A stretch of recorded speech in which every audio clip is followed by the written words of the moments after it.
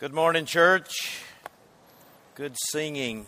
Thank you to the women's choir today, too. Please turn with me in your Bibles to the book of Zephaniah. You may not know there is such a book named Zephaniah in the Bible. Don't be afraid to look at the page number, 788, in the Bibles provided for you in the pew. Or look at your table of contents, this little minor prophet, 3 chapters tucked into the end of the Old Testament. We've been studying these books in chronological order as they have occurred. They were written centuries before the birth of Christ. This one over 600 years before Christ, after the fall of the northern kingdom of Israel to Assyria. And now the southern kingdom is being threatened by Babylon, and that southern kingdom is called Judah. And God continued to send for hundreds more years. He continued to send prophets to his people, prophesying to them warnings if they did not turn back to him, turn their hearts back to him, to pursue him in real worship, to submit their lives and every part of their lives to him in faithfulness. And here is Zephaniah, who has a rare biography printed about him in the first verse, a fourth generation royalty, descendant of Hezekiah. That Judah had a few good kings. Hezekiah and Josiah were 2 of them. Hezekiah stood down the mighty king Sennacherib of Assyria just with prayer. Zephaniah is descended from him. Hezekiah had a son named Manasseh, who was a wicked man, who sacrificed even his own children to the god Molech, who is alluded to in this book.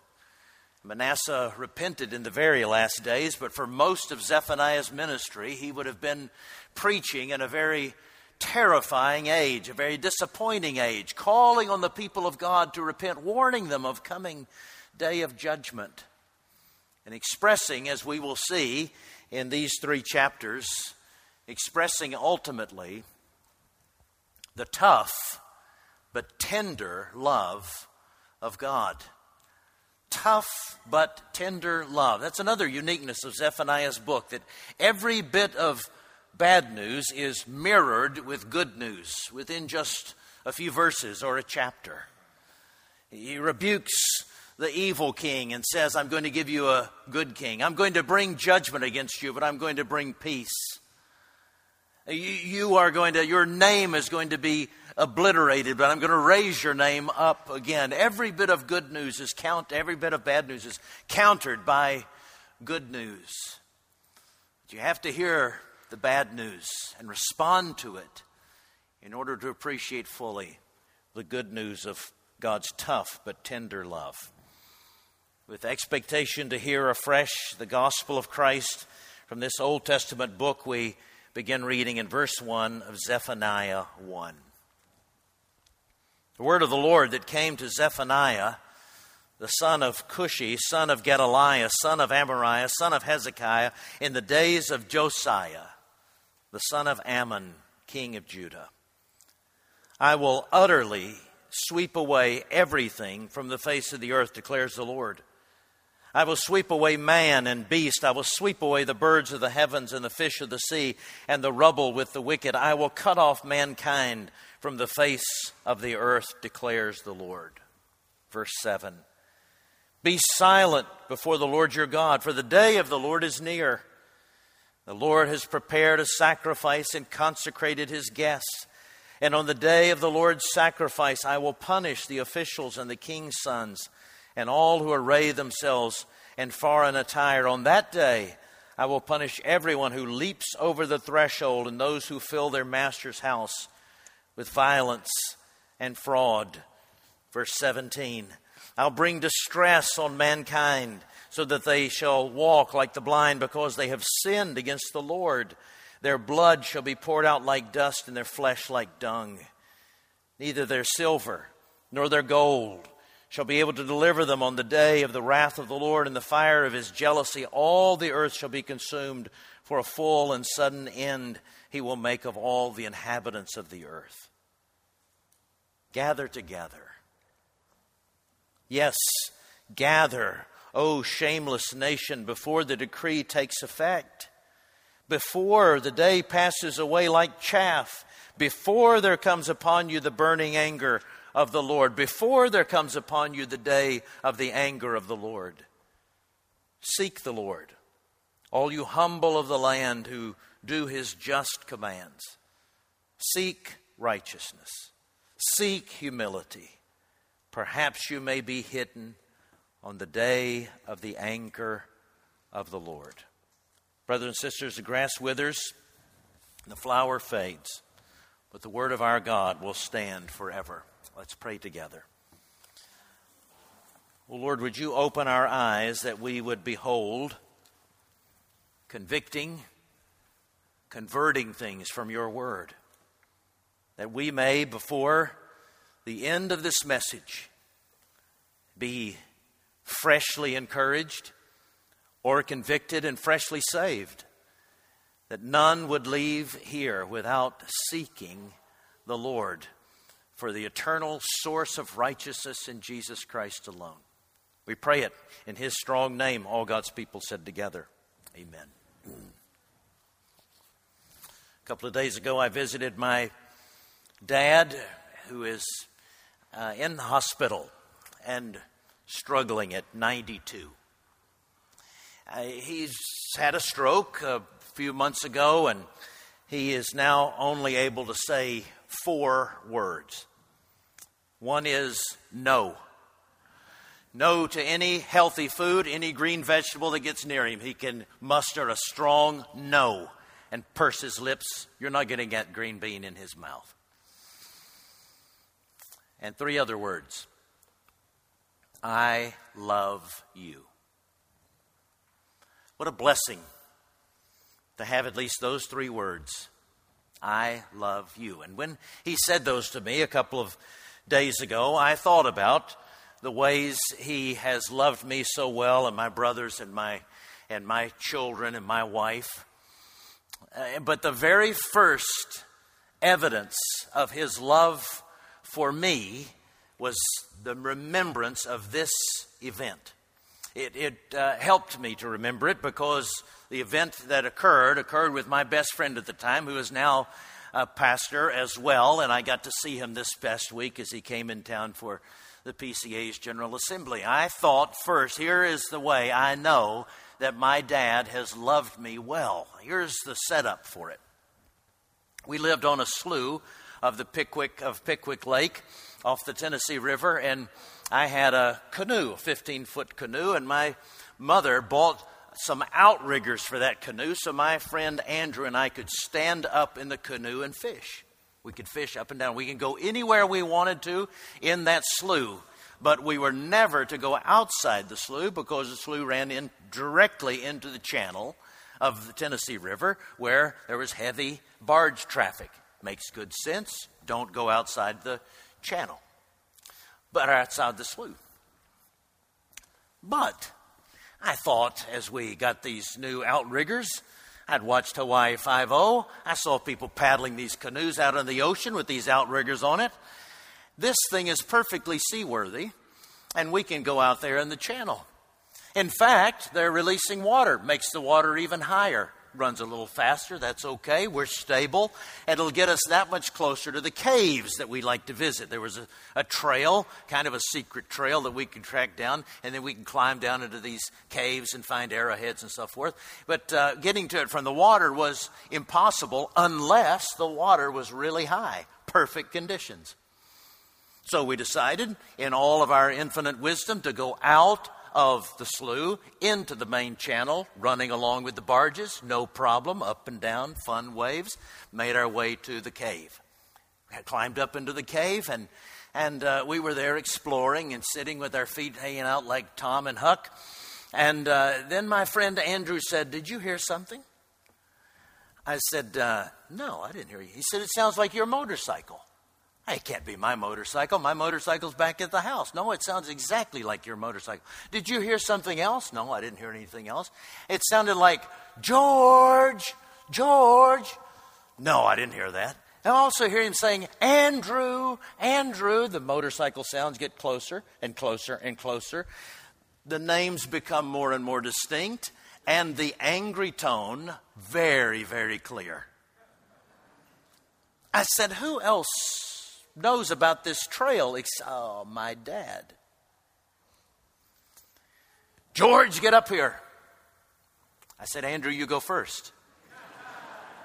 Andrew refused to go. So I climb up the rock face, and my dad's face is here. Clip-on tie flying behind him. He had just ridden on my motorcycle. Seething with anger, blood-red face. I told you never to leave that slough. I can't believe you disobeyed me. It's the most dangerous thing you could ever do, and it will never happen again. Get home. There's only one way to get home, back in the canoe. But it was downstream. Got there, he was waiting for us again, seething with anger. Now, why did I think of that story? As an example of how much my father loved me. I'm now a father. What an irresponsible, what a rebellious, what a foolish thing to do, to risk our lives, to do something so dumb. If my dad didn't love me, he wouldn't care. But the passion of his love was revealed in that anger. He couldn't bear the thought of living without me. He wanted me to stay safe. Sometimes people think the Bible, the God of the Old Testament, is a grumpy old God. There are plenty of passages in the New Testament that could reflect a grumpy old God too, if you want to think of him that way. But that's far from the truth. What Zephaniah and the other prophets represent is a passionately loving Heavenly Father. When he sees us engage in these things that are self-destructive, that are dehumanizing, that are ultimately damning, he is going to be passionate and seething in anger and say, "What are you doing? Come back to me." This is tough but tender love. Now, God begins that tough love in verses 2 through 18 by saying to all these proud and self-righteous and self-secured, self-indulgent people, he's saying to them, there is no place for you to hide. There's no place you can go and escape my judgment. Unless you yield to me, you can expect the coming day of the Lord, which has smaller iterations, smaller manifestations through history as warnings, but they're all warning of the great day of judgment that is coming, when every soul will be gathered before the judgment seat of Christ and judged on whether or not they are hidden in the righteousness of Christ or not. And so he exposes all of their insufficient places for havens. He says in verse 4, you can't go to any place, even if it's a sacred place like Jerusalem. You can't add anything to supplement. Trust in me to protect you from me. Verses 5 and 6. You can't rely on luck. Verse 9, jumping over the threshold and so forth, a superstitious practice. You can't rely even on the sacrifices I have prescribed as acts of response to my grace. You can't rely on those sacrifices to save you from my judgment. You can't rely on complacency, verse 12, thinking, I don't know what will happen. It'll all work out in the end. And you cannot, this is especially what they were trusting in, verses 10 and 11, 13 and 18, trusting in financial plans, hedging against future risks, real estate holdings. Nothing will protect you from my wrath if you're trusting anything but me.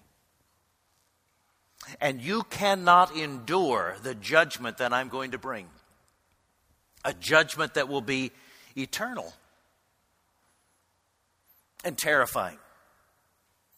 Some people try to comfort themselves in a strange way with annihilation, as if when Christ comes and judges the world and sends those who have not trusted him to hell, that they will quickly be extinguished and they'll never suffer again. That's far from the biblical picture of what's going to happen to those who are looking for any haven outside of Jesus Christ. Verses 14 to 17, those, he says, who are mocking my name now, holding up their fists against me, saying, I've got this, I'm going to take care of this on my own. You will be eternally humiliated. And verses 2 and 18, description of the fiery wrath of God. The fire of his jealousy will utterly sweep away everything from the face of the earth. The promise of hell is even on the lips of Jesus, who said, in that place there will be weeping and gnashing of teeth. The worm never dies out. The fire is never quenched. You know, I look at passages like this the week I'm supposed to preach them, and I think, can't you have something happier for me to share with the people? But that's one thing about preaching through books, chapter by chapter. It keeps us all accountable. That we must endure, we must engage in these tough words of warning.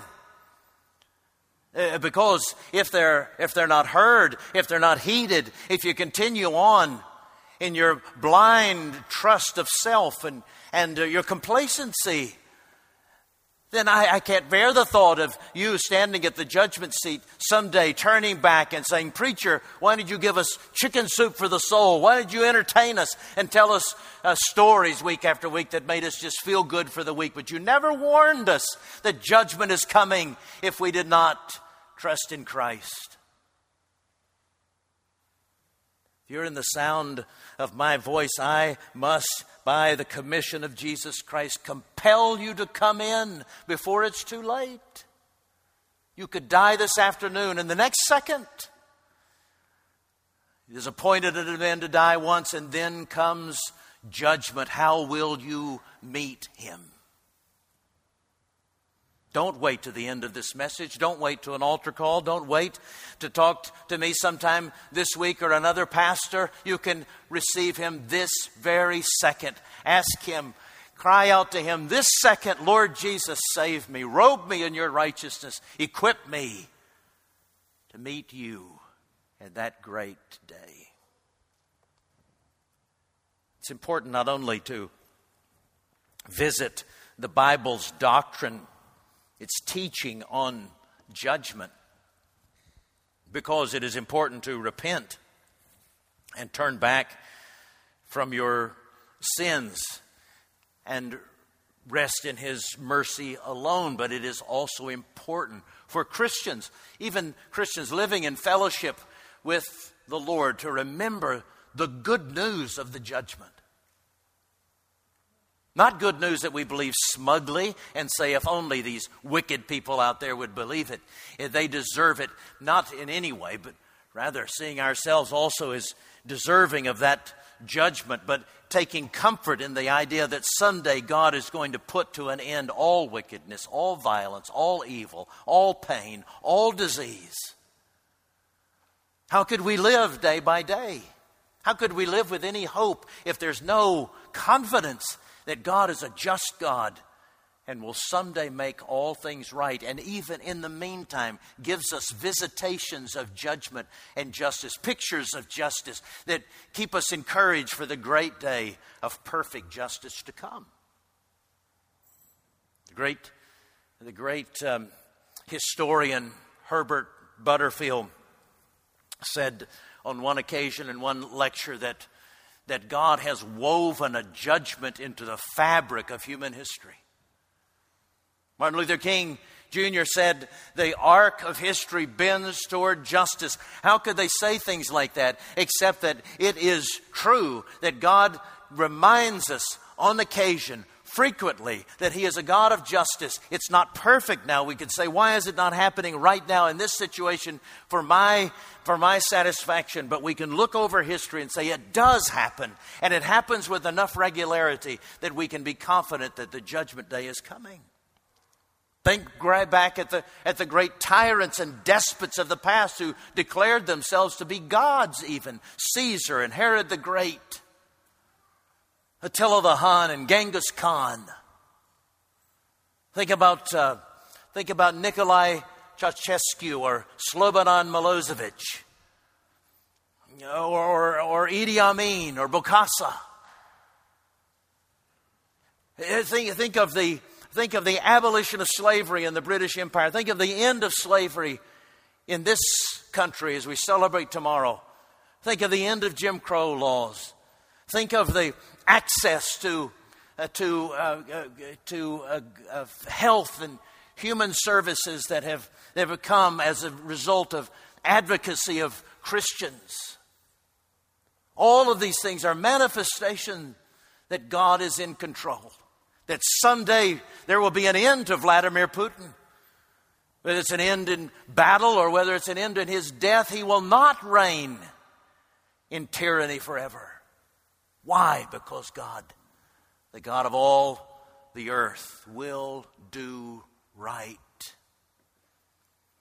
I read once a great Old Testament scholar named Ochtmeyer, a German obviously, who had heard about a sermon that was preached by a British pastor in England in 1939. That British pastor preached a sermon in which he paired Zephaniah 1:2, I will utterly sweep away everything from the face of the earth. He paired that against John 3:16, God so loved the world. He gave His only begotten Son, that whosoever should believe in Him should not perish but have everlasting life. And he said, it is no doubt which of these is from our God and which is not. Only John 3:16 is from our Savior, this kind and loving offer of salvation. This promise to sweep away sin from the face of the earth, that can't be from our loving God. She said he was preaching that. 1939, even as across the channel, as a corruption of the Christian faith, Hitler was preaching Nazism. It was rising. And she said, what comfort would there have been in his message as opposed to the whole of the biblical message that God would someday sweep Hitler off the face of the earth? You must know the doctrine of judgment and justice, not only to repent, but you must know it as a believer. For your encouragement, for your comfort, that this world as it is right now, this day, is not the way it is going to be forever. The judge of all the earth will do right. What do you do in the meantime? If there is no hiding place, where do you go? Well, later in chapter 3, he will talk about finding your refuge in God alone. The psalmist says in Psalm 17, keep me as the apple of your eye. Hide me in the shadow of your wings. Jesus alluded to that text and others like it. When he weeps over Jerusalem, Jerusalem, Jerusalem, how I've longed to gather you as a hen gathers her chicks, but you would not. You have killed the prophets my Father has sent to you. Judgment is coming. But that offer is there. That if you come to Christ, whether you've done that before and you're running away from Him, or whether you've never done it before, you come to Christ and say, take away my sins and cover me with your righteousness. You will find shelter now and into eternity in His righteousness alone. But Zephaniah doesn't leave us there very long. He turns quickly in chapter 2 to the gracious offer of a welcoming God. You notice in chapter 2, verses 1 and 2, Gather together, yes, gather a shameless nation before the decree takes effect, before the day passes, before there comes upon you the day of the anger of the Lord. You hear it? God is warning. He commands you to seek Him while He may be found. He's holding back His final judgment, giving time for people to repent, giving time for people to come to Christ, giving time for us to share our faith and compel others to come. This is the gracious God. If He were that grumpy, cruel tyrant that He's often caricatured to be, He would have ended this world a long time ago, but He has allowed it to endure for thousands and thousands and thousands of years, giving time to repent, that He might gather before His throne someday a host of people no one can count. Seek Him before it's too late. Seek His righteousness. You see that in verse 3? Seek righteousness. Now, this word seek, it occurs a couple of times in verse 3, is a word that often describes the act of worship.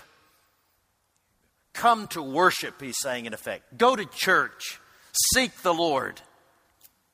And there you will find the message of righteousness. Not the righteousness that you'll earn by going to church, but righteousness because there is the message of the gospel.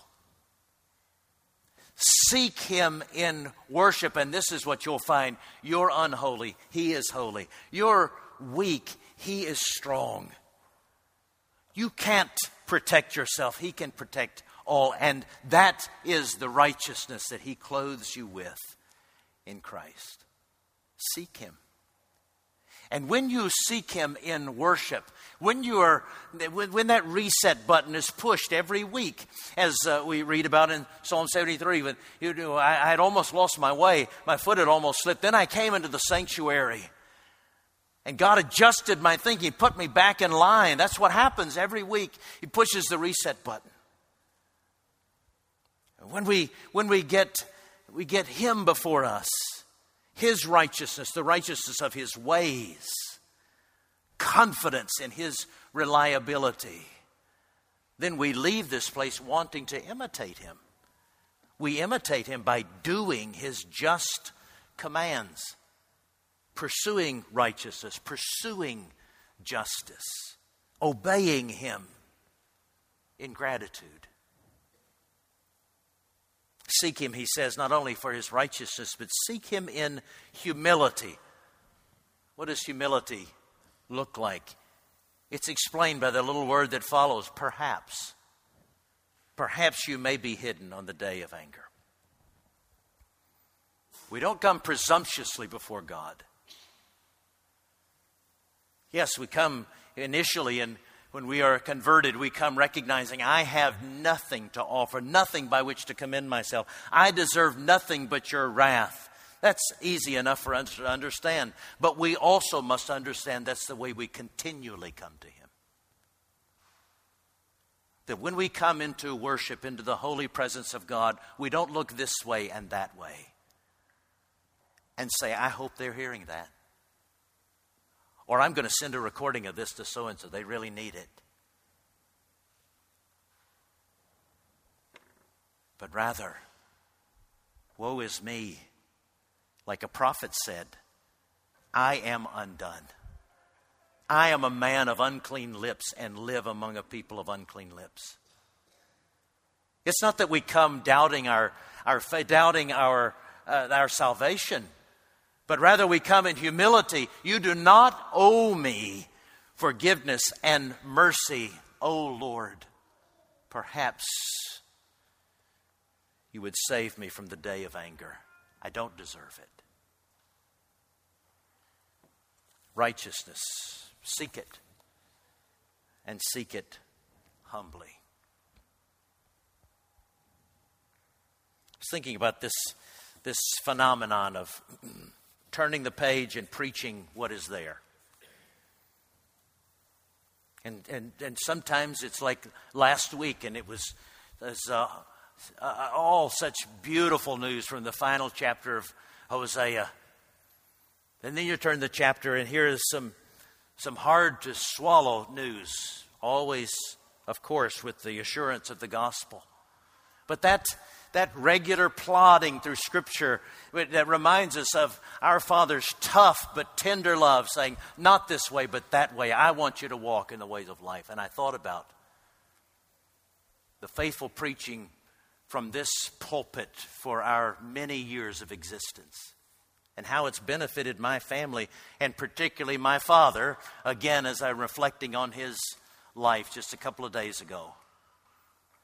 My dad, who was so afraid of death when I was a little boy, when my dad who would flame with anger if I brought up the gospel or somebody else was pressing it into his heart, he was terrified, unsettled by it, chose to go to a church that only gave him chicken soup for the soul every week.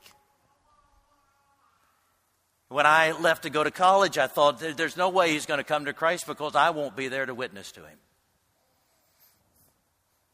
But when I was away at college, God moved my parents to Corinth, Mississippi.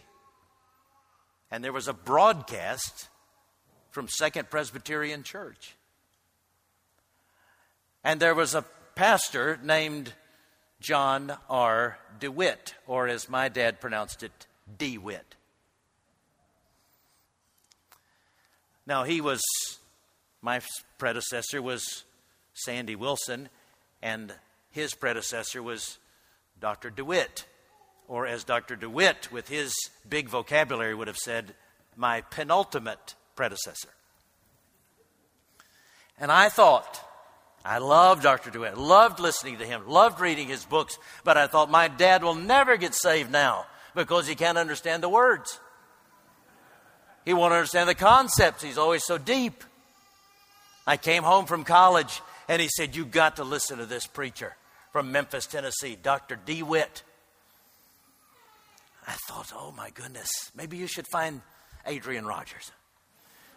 Maybe you should tune into somebody else. No, I love Dr. DeWitt. Every week he'd tell me what he had learned, what he had heard as he went through passage after passage. Good news, bad news, good news, bad news. And then Sanders Wilson. You listen to him for 20 years. Again, through passages of Scripture. What'd you learn today, Dad? Oh, we talked about the Jebusites and the Hittites and the termites. You know, like Dr. Sandy talked about. Oh, he needs to be preaching about something else for my dad to hear it. You know, my dad was saved. And my dad grew. Even while he was attending a church that did not preach the Scriptures, he grew by that broadcast, by the faithful preaching of God's Word, week by week by week. Not the preaching that tickles the ear and entertains, but preaching from God's Word in God's providence as the text unfolds. So that I can look my 92-year-old dad in the face a couple of days ago. And he's not afraid to die. And his words are, "I love you."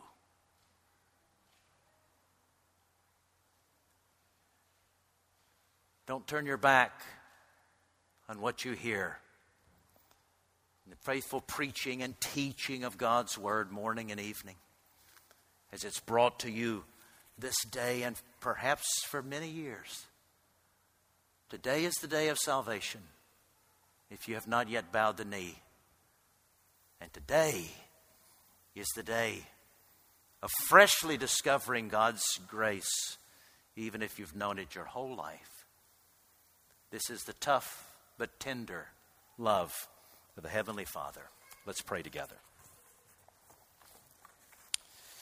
Lord Jesus, we thank you that you seek us with your Holy Spirit and working by and with the Word in our hearts, you conform us to the image of Christ. Please save according to your will, restore according to your will, refresh according to your will. In Jesus' name we pray. God's people said, amen.